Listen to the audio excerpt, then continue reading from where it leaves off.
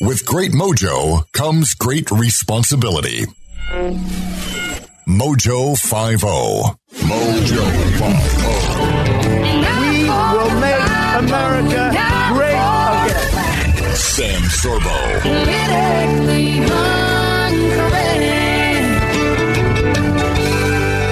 Well, welcome to the Sam Sorbo Show. I'm your host, Sam Sorbo, which makes it convenient for me because I'll never forget the name of the show. Here on Mojo50.com, thanks for joining me. I have a special sort of a recap of what's been happening in the world, and a special guest who joined me last week, and I asked him to come back because I found his story so fascinating and so enlightening, actually. And so yesterday we were talking about Made in America as being very important. I just want to bring this guy in. His name is August Turak. He's a highly successful entrepreneur.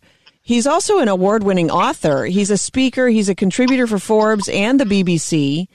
And he's the founder of the educational nonprofit, the Self-Knowledge Symposium Foundation.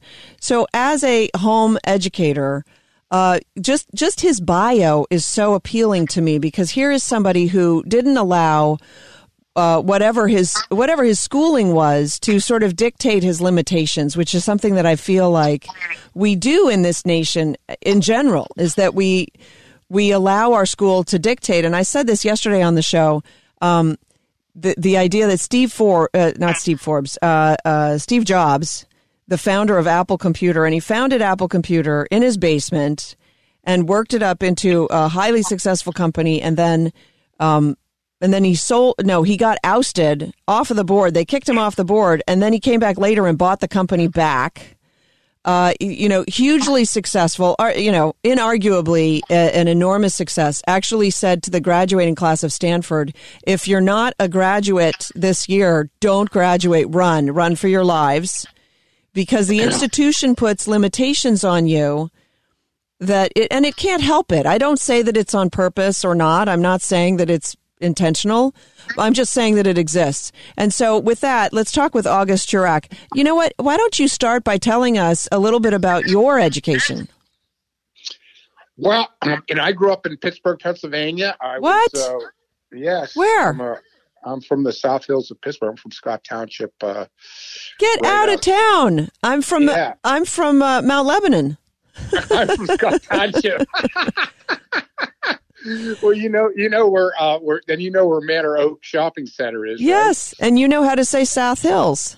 Exactly, rather than South Hills, right? South Hills. And I went to St. Simon and Jude School up there on Green Tree Road. Oh my gosh! Okay. Speaking of education, a life-shattering event for me was I won a scholarship to go to prep school up in New England. So I went to one of those hotsy-totsy exclusive New England prep schools for 3 years and graduated in 1970. Then I came back with the University of Pittsburgh, and I graduated with a Russian history degree. And interestingly enough, because I had a really there's a fascinating story, because my Russian history degree is the reason why I sold my company for millions and millions of dollars. But when I was going to college, all anybody asked me all the time is, what the hell are you doing studying Russian history? What are you going to do with Russian history? And I remember one graduate student who I didn't even, who in science or something, I didn't even know who he was. We were walking across campus, and he said to me, he said, what are you studying? I said, Russian history. And he said, what are you going to do with it? And I felt like telling him exactly what I was going to do with it. But I said, I don't know, I guess I'll become a Russian history professor. And he said, you know how many jobs open every year in Russian history or professorships? I said, no. He said, maybe 3. I said, oh, good. That's 2 more than I'll need. But I self-schooled myself in college. I took exactly classes. I would sign up for 3 times as many classes as I could possibly take. I could take 5 classes, so I'd sign up for 15. I would go to all 15 of the classes in the first 2 weeks and see who the best professors and teachers were, and the ones that were going to teach me something that would help me learn how to live my life. And then I would drop the 10. I would drop 10 and only keep the 5. And all of my life, I was dedicated excuse me, I was dedicated to just educating myself and not necessarily caring about whether it was going to turn into a career or whether it was going to get me girls or anything. I just was really fascinated. I wanted to answer questions about life, and that's from the time I was just a freshman in college. That was my drive. So Steve Jobs had a similar sort of an epiphany, I suppose, when he was in college, and he'd been adopted. He had been adopted into a family that had promised that they would send him to college. That was the one commitment that his birth mother had demanded. And so they were mortgaging the house to send him to college, and he was saying, I don't even know what I want. So there's no reason for you to mortgage the house. That's terrible. So he dropped out of college, and he spent a semester or more sleeping on his friends' couches, just migrating and taking and auditing classes. And he would ask to audit a class. Exactly. And he audited a class. He got really, really interested in calligraphy. Right. And everybody kept asking him, what the heck are you going to, but later when he came out with the Apple II, the big reason why the Apple II took off is because he had all these different fonts. Right. And all the fonts went all the way back to his fact that he studied calligraphy so many years before. Yeah. So there was this happy accident of how this paid off, which is exactly the way it paid off for me when a man walked into my office in 1998, 99, and it turned out he was from Russia. And so I ended up becoming super friends with him, and he ended up buying my company. That's not bad. Говорите по-русски. Я говорю по-русски очень хорошо. Oh. All right. Wow, we have just two incredible amounts of things in common. I got to ask you real quick this. Yeah, where in Mount Lebanon are you from? I know our listeners probably are not that interested in all this. Scrubgrass Road, baby. Oh, I know Scrubgrass Road. Sure. Busy street. Lost 2 dogs on that stupid road. But, all right. But I actually, interesting that you brought that up, because I wrote an article. I was not expecting it, but it ended up becoming one of those popular articles I wrote for Forbes. And it was called What Every Leader Must Know About Personal Development. And what I said there was that the great writer Dostoevsky said, man is a mystery. If you spend your entire life trying to puzzle it out, do not say that you wasted your time. I occupy myself with that mystery because I want to be a man. And he wrote that to his brother when he was only 17. And I said, the thing that people get wrong about personal development, and you hear about it all the time, and I'm always asked about it. I said, the hardest question I get when I do business kind of shows is, what do you do for personal development? I said, the biggest problem I have with that question is they assume that I do personal development so I can make money with it. I said, no, it's the other way around. That if you dedicate your life to your personal development, then the trailing indicator and the byproduct will probably be making money, or a happy marriage, or teaching kids, or doing the right thing, or whatever. All the other ways in which you can have a fulfilled life. I said, but it's not, the purpose of all of our lives is to become the best human being we can possibly be. And the focus of my life, like the focus of Dostoevsky's, always has been my personal development. That's why I said, getting back to your theme of schooling and education. I've always been, which is why I still study Russian language. I'm supposed to go this summer, by the way, to Russia to keep working on my Paruski. But this is what people don't, I think, understand, is that we do personal development. That's where we're talking about the monks. And I said, the reason why the monks are good at business is because they aim past business. They're aiming at personal development all the time. And it just happens to pay off in their business. It's the byproduct, and success in business is the byproduct of being a completely. And I said, notice, Dostoevsky says at 17. A couple of years later, he was only like 21 when he published his first great novel and became an quote unquote overnight success. I said, but he doesn't tell his brother he wants to be famous or make a lot of money or even be a writer. All he wants in return for a lifetime of labor is to be a man.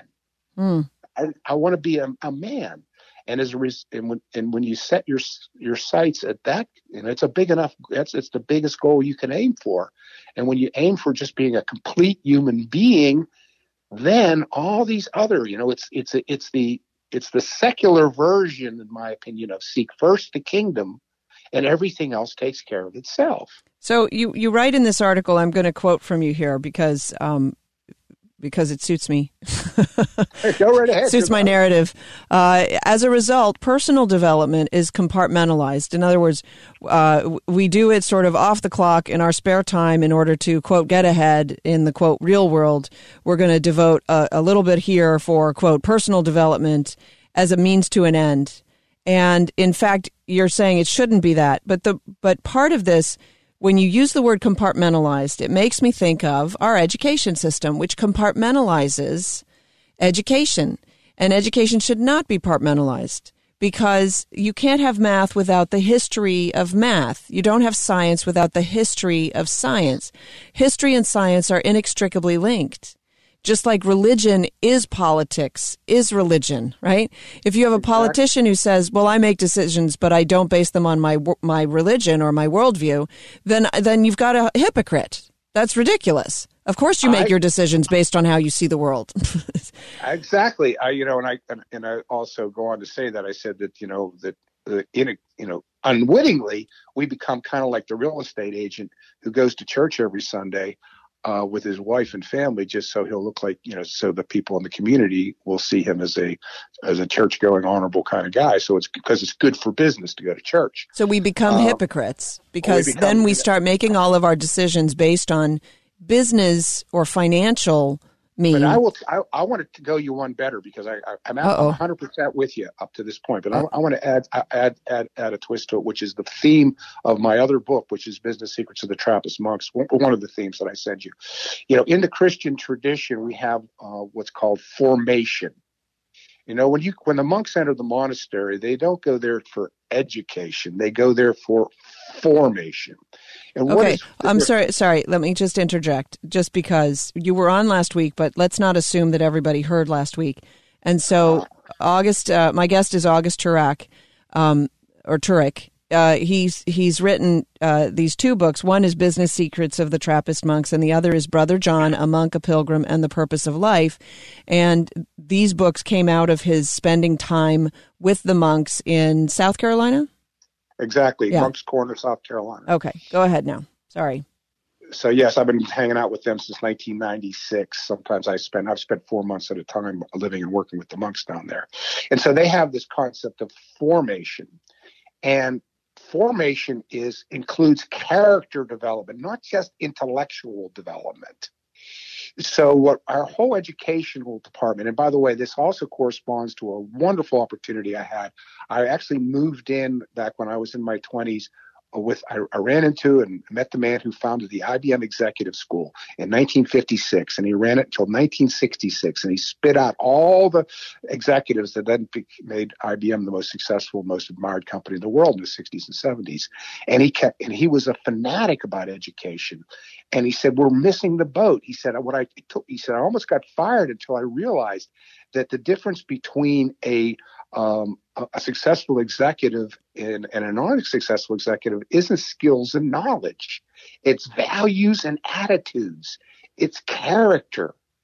I was just working with a university, and they introduced me, and I said, I want to start a whole different business school. And they said, what idea do you have? And I said, all of my courses would be Integrity 101, Willpower 101, Self-Control 101, Compassion 101. They just said, wow, that's such a great idea. I mean, these are the things that really distinguish the successful person: the goal orientation, deferred gratification, all these values and attitudes. Sure. The skills are relatively easy to impart. I'm not saying they are. Learning how to speak Russian is not easy, but it's relatively easy, whereas it takes a lot of you. And I describe it in my book and as the monastery. You don't learn how to be a monk at the monastery. You become a monk. It's a transformation of being, I call it. You don't learn to be a Marine. You become a Marine. Interesting. Because you go through a boot camp that's an intensive series of experiences. So let me ask you something. We studied Meno, which is one of the Socratic dialogues, this past semester with my 10th grader.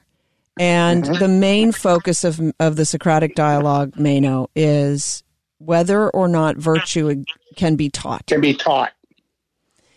And the summation that Socrates reached was virtue cannot be taught. But I have a feeling, at least from my point of view, virtue must be taught. And it's through the Bible that we teach virtue.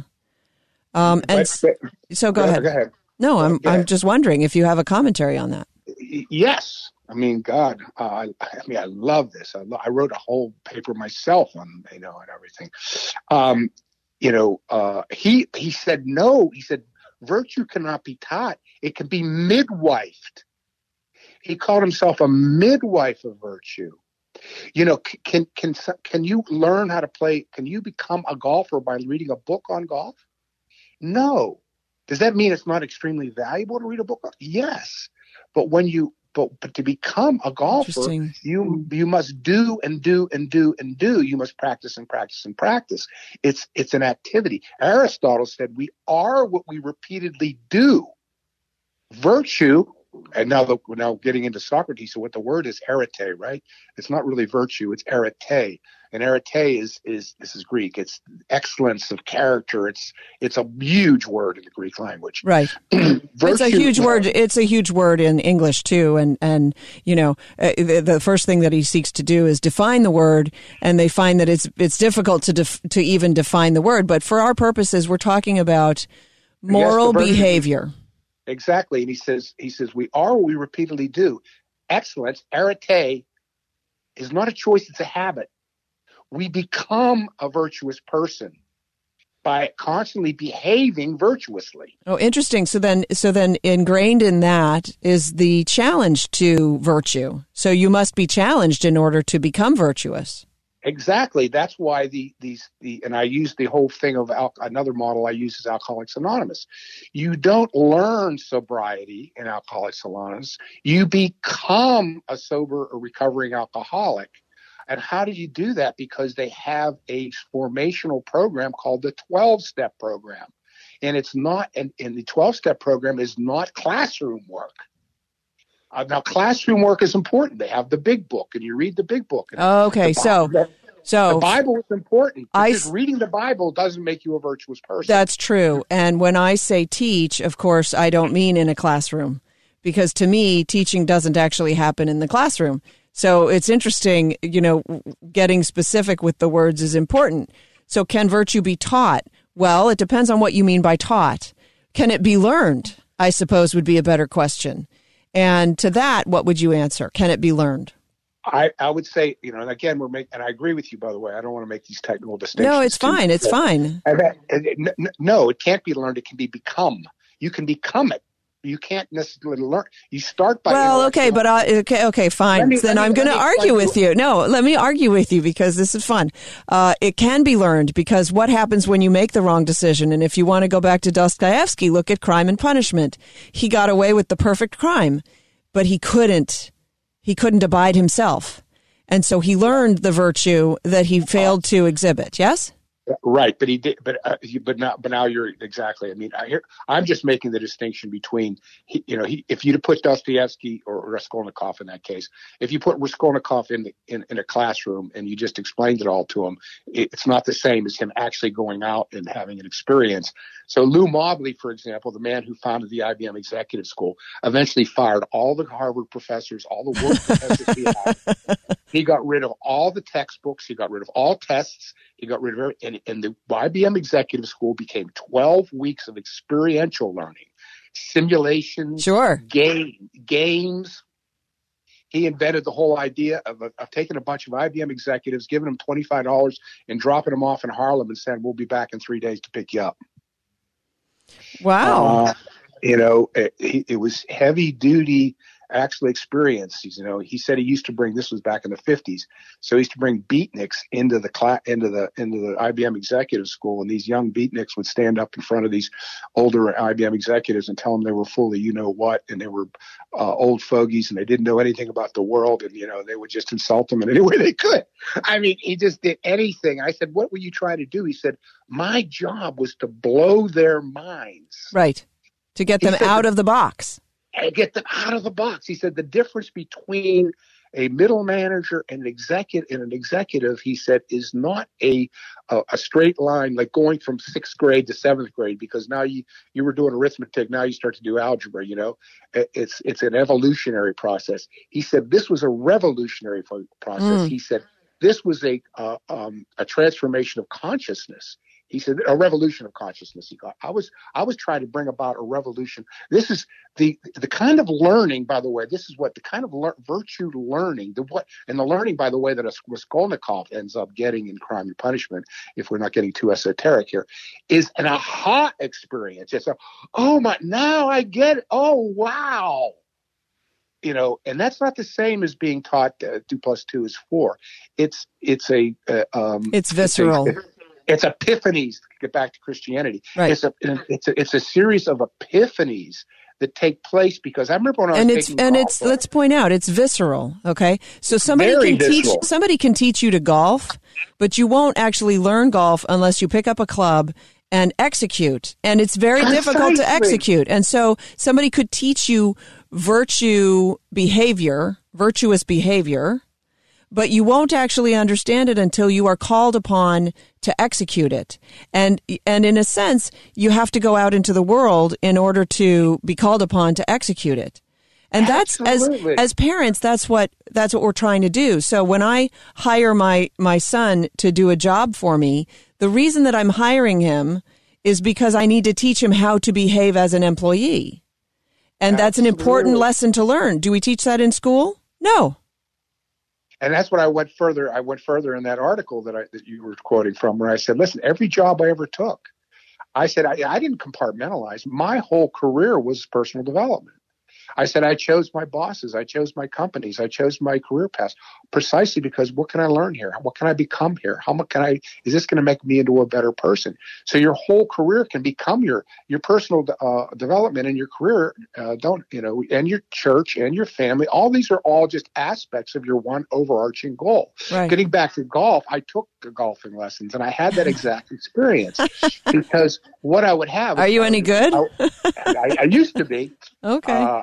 So I would work, and then all of a sudden I'd have an epiphany. I said, now I know what the pro was trying to tell me. Right, because you felt it. You struck the ball the right way. You moved your body the right way. By the way, let's point out that even the greatest golfers go to the practice range every day.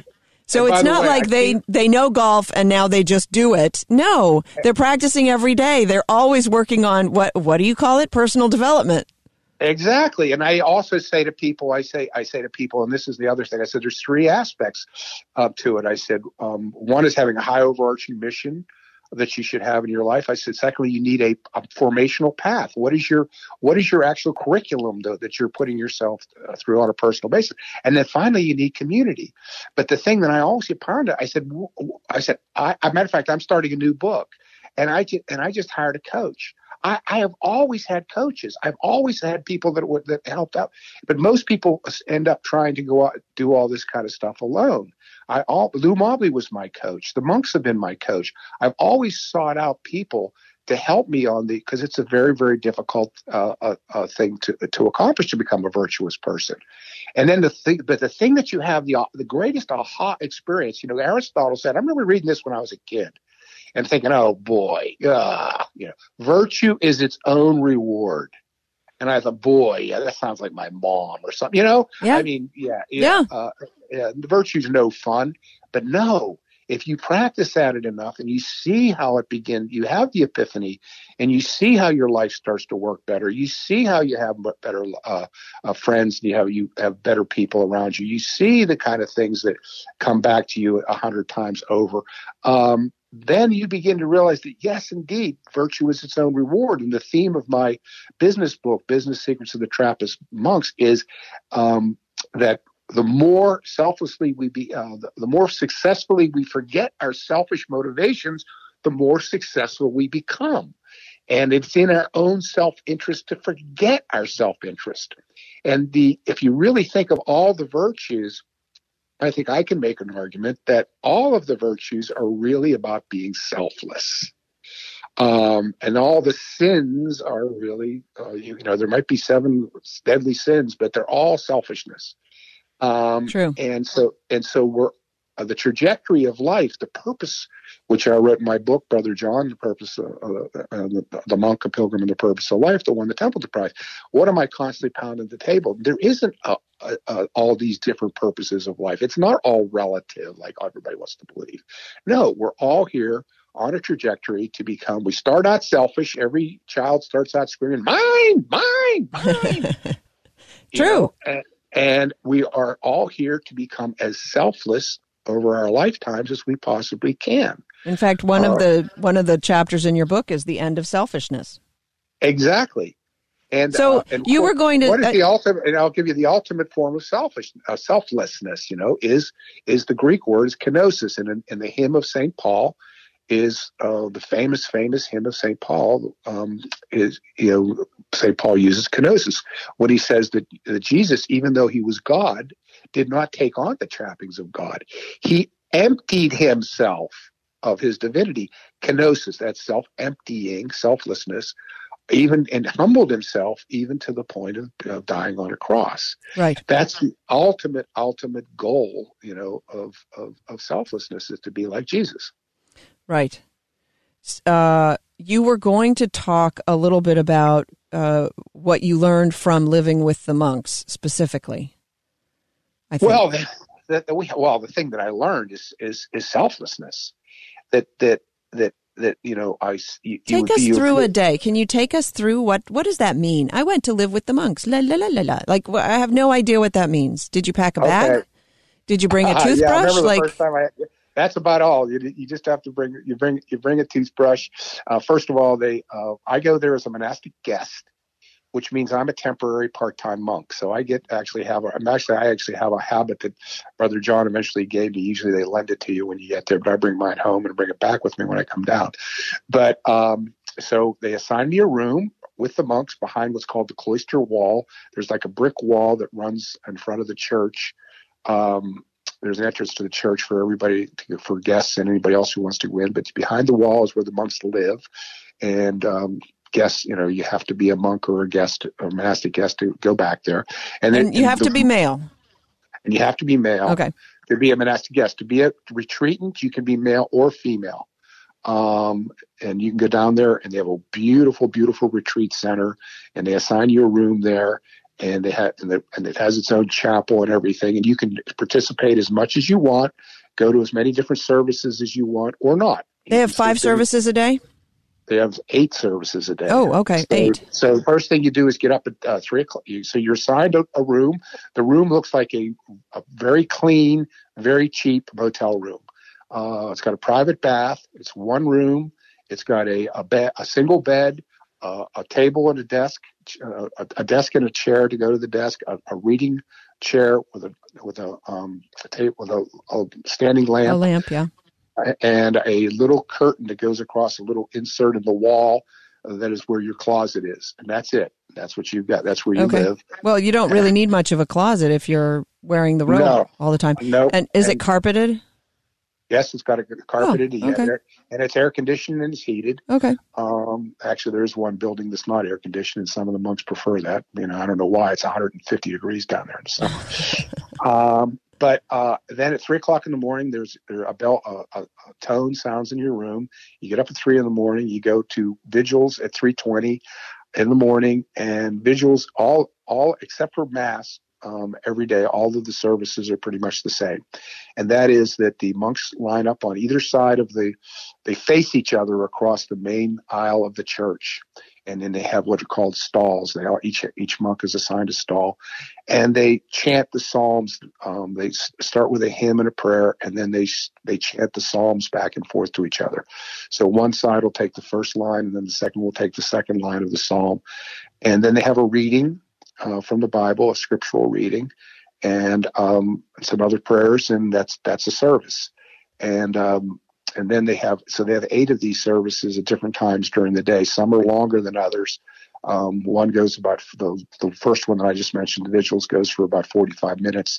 Vespers and lauds are about 30 minutes, and terce and none and Compline are about 15 minutes. Wow. So they're and then as soon as and then there's mass, and you go to mass, and after mass at 7:30 in the morning, you go to work. So then you work until noon, and then you have lunch, which is your big meal of the day, and then and they're vegetarians, by the way. They don't eat meat. A little bit of fish, but they don't eat meat. And then in the afternoon, you go back to work till about 4:00, and then between 6:30 and 7:30 you have at 5:00 is supper, and it's very, very light. So you just come in and you get a cheese sandwich or a peanut butter sandwich or a bowl of cereal or something like that for supper, or salad, and then between 6:00 is Vespers. At 6:30, you're out of Vespers, and from 6:30 to 7:30 is pretty much your free time. That's when, if you want to talk to somebody, you want to meet to somebody, something like that, you do that. And then you go to Compline at 7:30, and Compline is over at about 10 to 8 in bed. You go to bed, get back up at 3 in the morning, and do it all over again. So the only difference. So you are talking 7 hours, basically 7 hours of sleep. Yes, and you get a siesta, 45-minute siesta right after lunch, which I never took. But on Sunday you don't work, so there's no work on Sunday. So all the church services are the same, but you don't go to work on Sundays. And so then what do you do? What do you do? Okay, so talk to me about work. So for years when I was going down there, the main job that they had, and by the way, I describe most of this in the book, is that they had eggs. They had 40,000 chickens, and they raised eggs. And I used to work in the eggery, and so I had the round table. So after they were all cleaned and graded and put into cartons, they would spit out onto this big round table that was going round and round and round. And then my job was to grab the extra large and put them into a case for extra large, and grab the larges and put them in their large, and put them in the smalls and the smalls. And then when I got a bunch of cartons filled up on a little cart, I would push it into the refrigerator and rush back and keep moving, so that if you pile up too many eggs, they start going on the ground. So I worked in the egg business. Now they don't do the eggs anymore; they're doing mushrooms. So most of the time when I go, what kind of mushrooms? I'm kidding. I should know. Yeah, they're not magic, but they have a couple of different kinds of very exotic mushrooms. They're making a lot of money. They get a lot of money for these mushrooms. I mean, it's inexhaustible. The restaurants and everything in the area would love these mushrooms. So that's incidentally, the cover of the book is basically two hands of somebody dressed in, I suppose, one of the monks' robes, holding. It's actually one of the monks. Father Kevin is in that. That's a picture of Father Kevin. Right. It's fabulous. So holding two different kinds of mushrooms, actually. Yeah, in his hands. Yeah, my whole idea was I wanted to have golden eggs originally, and they said no, I wouldn't do the golden eggs. But so yes, so that's what they do. Now, what I do most of the time when I go down there now, since they don't really need me in the mushroom business, I'm a janitor. So I get the mops and I clean the church, and I clean the cobwebs off the roof of the church, and I clean the offices, and sometimes I work in the kitchen. And I remember one day I spent an entire day. I spent 8 hours opening pistachio shells. And it was the big mistake I made, Sam, was that I didn't use my fingernails, and what I didn't realize is I chewed the heck up out of my fingernails. I realized. So burned for a week after that. My fingernail was all burned. Okay, so the reason that you went there was, initially you were trying to heal from an injury, and one of your students, because you decided that mentoring young people into business was a clever thing for you to do, and so you reached out to. First of all, I was not mentoring them in business. I was mentoring them on spirituality. But you were mentoring them into business. No, I'm sorry. Okay, my mistake. You decided to mentor young people in spirituality. And then at the North Carolina State University, University of North Carolina, and Duke University. What was the speech that you gave? I actually gave a speech in called 5 Years with a Zen Master, which was some of the stories about me working with this Zen teacher when I was still right out of college. Okay. And then you had a student say to you, I took you up on your proposition of becoming more spiritual and figuring out purpose of life, right? Yeah, that was in 1988 that I gave a lecture. This was 1996. And I had all kinds of different students from, it wasn't a Zen thing or anything. It was just all, and this guy, what had happened is they took me skydiving and I smashed my ankle in a skydiving accident. And I woke up in the hospital and I started having horrible, horrible panic attacks. And when I finally got out of the hospital, I was overcome by depression. So it was the mother of all midlife crises. And it was a spiritual crisis because I realized I was facing my mortality. And rather than me being able to fall back on all these years of what I considered spiritual work and spiritual seeking, and there was nothing there. Father Christian later called it Deus absconditus, when sometimes God just pulls away from you in order to show you how much you need him. And so I went into this tremendous depression. And just then I get the telephone call from this guy, Josh, one of my students telling me he was spending the entire summer at Mepkin Abbey because he had taken my advice to do something meaningful with his summer vacation rather than just drink beer and chase girls. And I told him, I said, I don't remember giving that advice, but his voice had changed. And so I just said, I got to come. I just sensed that there was something magical happening to him. I'd known him for 4 years. And so I just rushed down to the monastery, and I thought Brother John was the one that showed me my first word.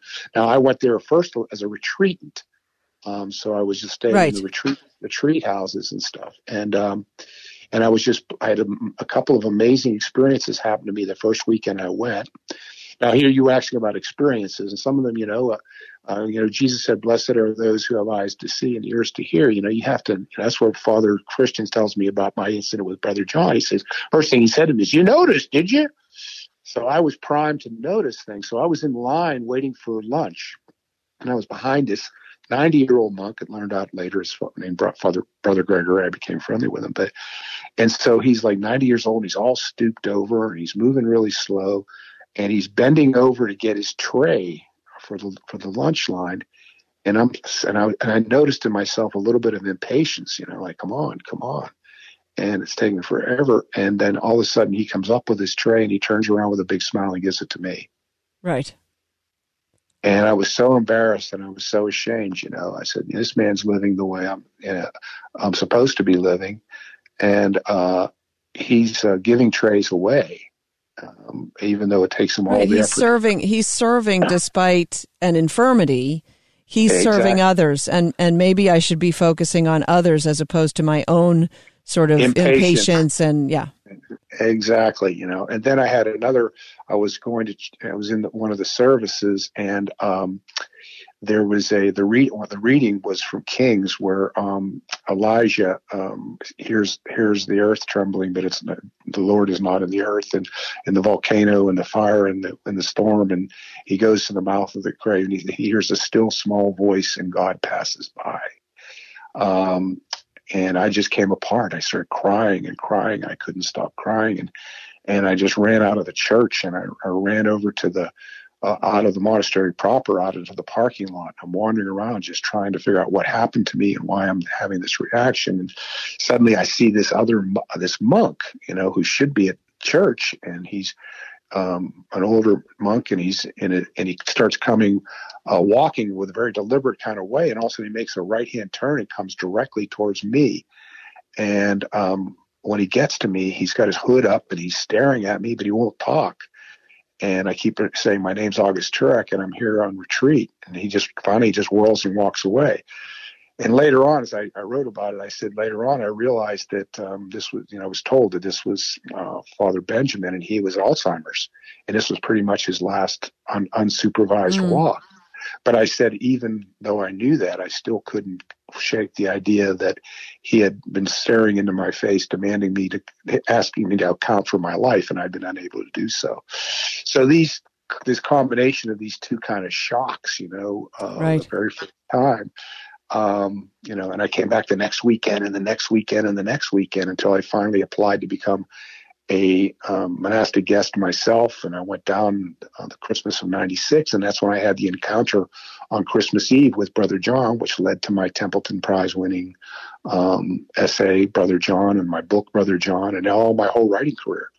So everything came out of, I talk a lot about happy accidents in my Business Secrets of the Trappist Monks book, that when you do live a virtuous life, when you do, then all of a sudden things happen. I call them happy accidents. Now, if you're Christianity, we call grace. Grace starts to find you. Mm-hmm. But I mentioned all these incredible happy accidents about how I won the Templeton Prize, how I sold my business, how I ended up becoming a contributor for Forbes, how I ended up having Columbia Business School call me up and ask me to write a book. And the same with how I became a contributor for BBC was an accident. I said, but the happiest accident of my entire life, Sam, was breaking my ankle. Falling out of that airplane and breaking my ankle, because that dark night of the soul, I ended up having a spiritual experience at the end of the 2 years, 1998. And I had been battling depression since I was 14 years old. And I have not had a moment's depression or anxiety in the 22 years since. So everything has come out of that dark night and of that breaking ankle, and all of that precipitated, a tremendous, all the other great things that have happened to me. So that's the happiest accident in my life, is actually smashing my ankle. That's how I found the monks. They're the ones that led me to the spiritual experience. The spiritual experience is what changed my life, which led to all the different things that had happened to me in writing and a second career and selling my business and everything. So it's just all these, and the funny thing, I mentioned this I think last time on your show, I said, we always think that, you were talking about, you were urging your listeners, get out there, don't just talk about it. Don't just give money. Don't write a check. Get out there and make yourself available to other people. And I came back and talked to you about how I thought I was giving to these college students, when all of a sudden, when I look back now, I'm the one that was the beneficiary. I'm the one that got all the learned about the monks, and they're the ones that told me about the Templeton contest, and they're the ones that suggested all the great things that have come back to me. It's like the book of Job, right? At the end of the book of Job, what happens? God gives Job 7 times back everything he thought he's lost, because he stays faithful. Right. The name of that book is Brother John, a Monk, a Pilgrim, and the Purpose of Life. It's actually, it looks like it's a children's book. Right. It's full of illustrations. It's large format, hardcover. Do you know what I mean? Absolutely. What we did was, I kept getting, over the years after that was published, when it came out first as an essay that won the Templeton Prize, then it was published in Best of Christian Writings and Best of Catholic Writings in 2005. And then it kind of fell into obscurity, of course. And then over the years, though, I'd get these emails from people saying, wow, I stumbled on this and it changed my life, or it saved, and finally, just a few years ago, Sam, a man showed up at my house, and not house, and I'm in Pittsburgh, and he told me that his wife had walked out on him. He was a vice president of a BB&T bank, and his wife walked out on him, and he was just completely blindsided, and he became suicidal. And he stumbled on my essay, and my essay gave him hope. And so then he went to the monastery, and the monks took him in, and he stayed there took a sabbatical from the bank and stayed there for 4 months. And he read my other book. And so as he was leaving, he asked Brother John if my address, and he came all the way up here to thank me for writing Brother John. And I said to him, thank you. I'm very humbled. I said, but I also feel guilty. And he said, why? He said, he asked me why, and I said, because I have a candle under a bushel. You're not the first person. I said, but if I'm helping a few, I should be helping many. So as soon as he left, I have a woman, her name is Melissa. She's an angel who runs my nonprofit for me. And I called her up and I said, Melissa, we got to do what we've been thinking about doing. How do you turn a 3,500 word essay into a book? What if it was an illustrated book? Mm-hmm. And so the Lord sent me a world-class artist who I've never physically met yet. His name is Glenn Harrington. He does, by the way, speaking of golf, he does all the portraits for all the great I thought I recognized the name. Yeah. At the Golf Hall of Fame. All the portraits for the Golf Hall of Fame were done by Glenn. And so Glenn's an Irish Catholic and a devout Christian, and he said to me, "Oh my God, I'd love to do this project." He said anything with a Christian or spiritual theme is dead in the water in art today. Everybody hates anything religious. He said this would give me an opportunity. So then I called my nephew who worked for Scholastic in New York, and I said, "I got this guy on the phone an hour ago. I said he really wants to do it, but I don't know anything, and I get one bite at the apple if I choose the wrong artist." I said, "I'm dead."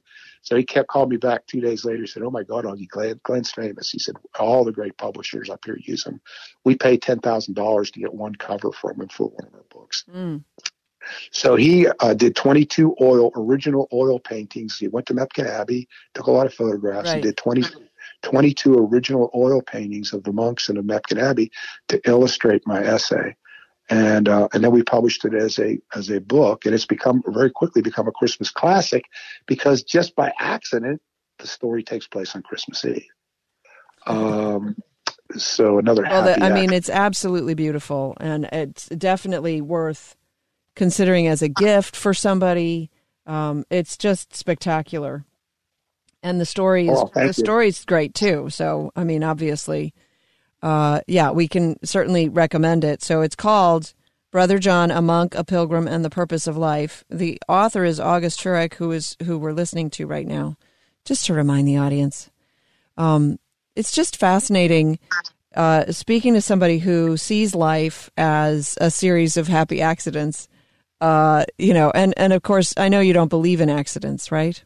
No, I don't believe in accidents at all. I think one of the last things I said in my my Business Secrets of the Trappist Monks book, which, by the way, illustrates how I used all the Trappist virtues to start with $2,500 and end up with a company worth $150 million. So I don't. I said I believe in grace, and so I don't believe that. That any of the, and I said at the very end, I said, I talk about mission all the time. I said, I never had a plan for my life. I said, I'm a good planner, but I never had a plan. I said, but I always had a mission. And now when I look back, I see that my life has come off according to a plan. It was just a plan. It was not my plan. And it was a plan that was so much bigger than me. In other words, God's plan. And so I agree with that, completely. And so actually I do a talk I call Tuning into Grace. And when you tune into grace, I don't want to I'm not one of these prosperity consciousness Christians or something where, the more, you say your prayers so you can get rich. But, it happened in my case that it did end up having some monetary rewards. But my point is that the more you tune into grace, the better your life will be. Right. Whether it turns out to be financially or not, or in any way, a million other ways. I mean, the price, for example, if you ask me, what is the most precious thing that I have gotten, I had nothing to do with any of the money or the business stuff that other people seem to care so much about. To me, being free of depression for 22 years, so when I suffered from severe depression, but let's talk about that, because I know that I have listeners who suffer from depression, and I've talked to homeschoolers and parents, moms who say, I can't homeschool my kids because I suffer from depression. Right. How did you resolve your depression? God resolved my depression. I had a spiritual experience. As a matter of fact, that's what I'm going to be writing. My next book is going to be about. So that's, you just credit that. You say, I had a spiritual experience that showed me what? God. I mean, the truth. It's something, whether did it take away fear?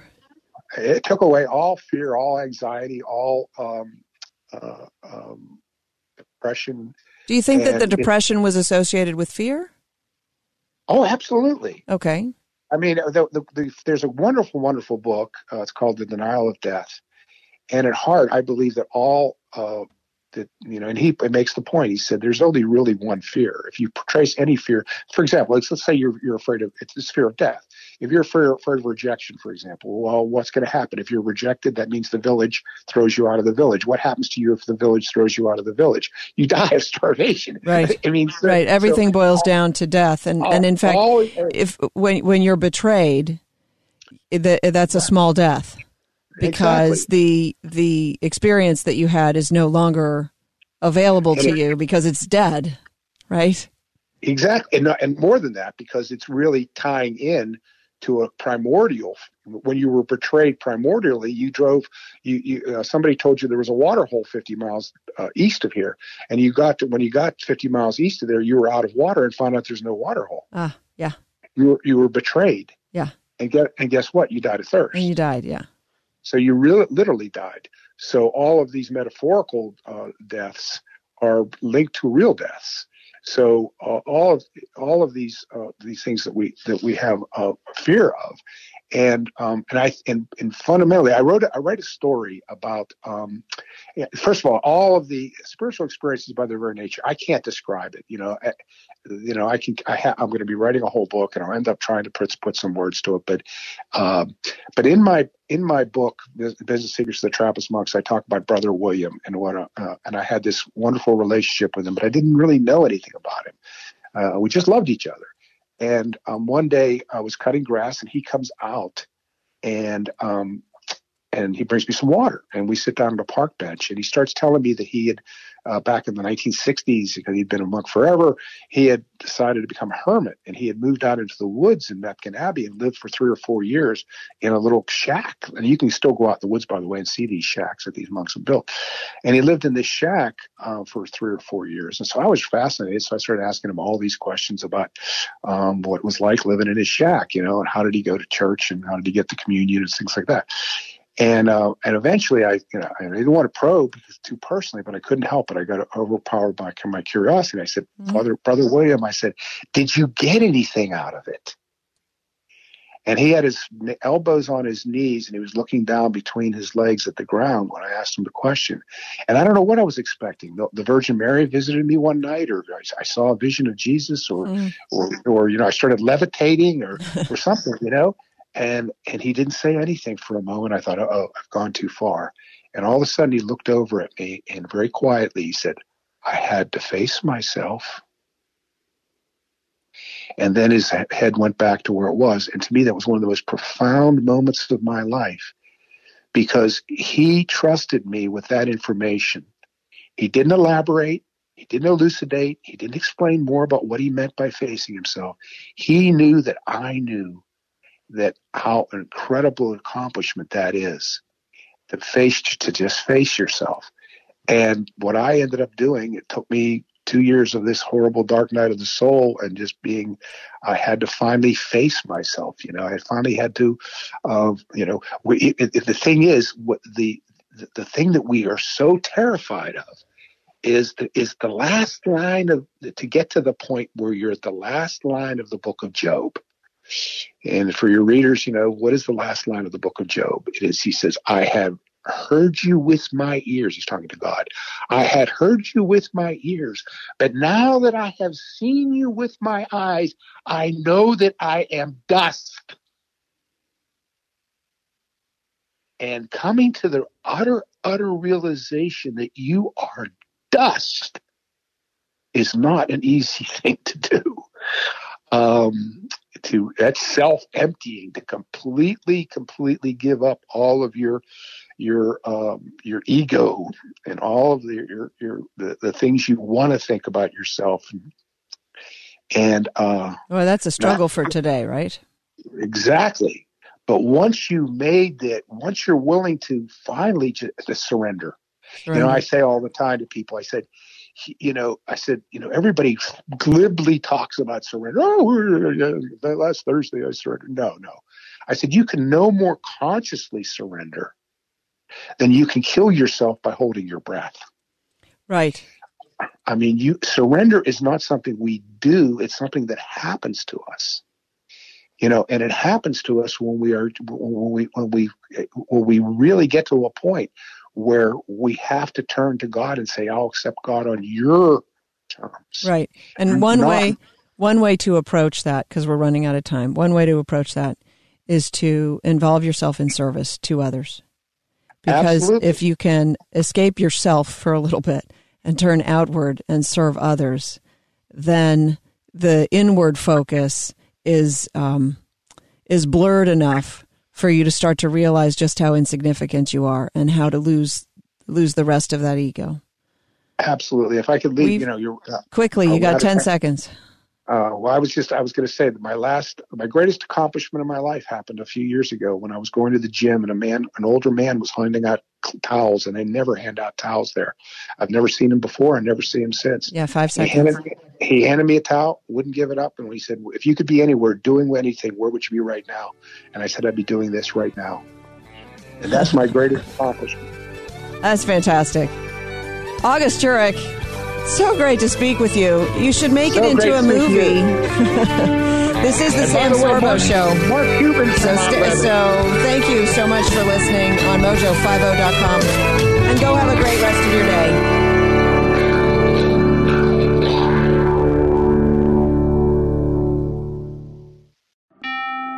You can unlock more cash than you realize from your home's equity with a cash-out refinance today. In the last year, average home values have gone up nearly 20%. And with Rocket Mortgage, you can unlock thousands in less than 3 weeks. But you've got to act right now before rates go up. So when you're looking to unlock the cash in your home, Rocket can. Call 833-8ROCKET today or go to rocketmortgage.com to get started. Rocket. Rates current as of 12/12/21. Call for cost information and conditions. Equal housing lender licensed in all 50 states and MLSConsumerAccess.org. Number 3030. Call 800-490-1233 for disclosures and cost information.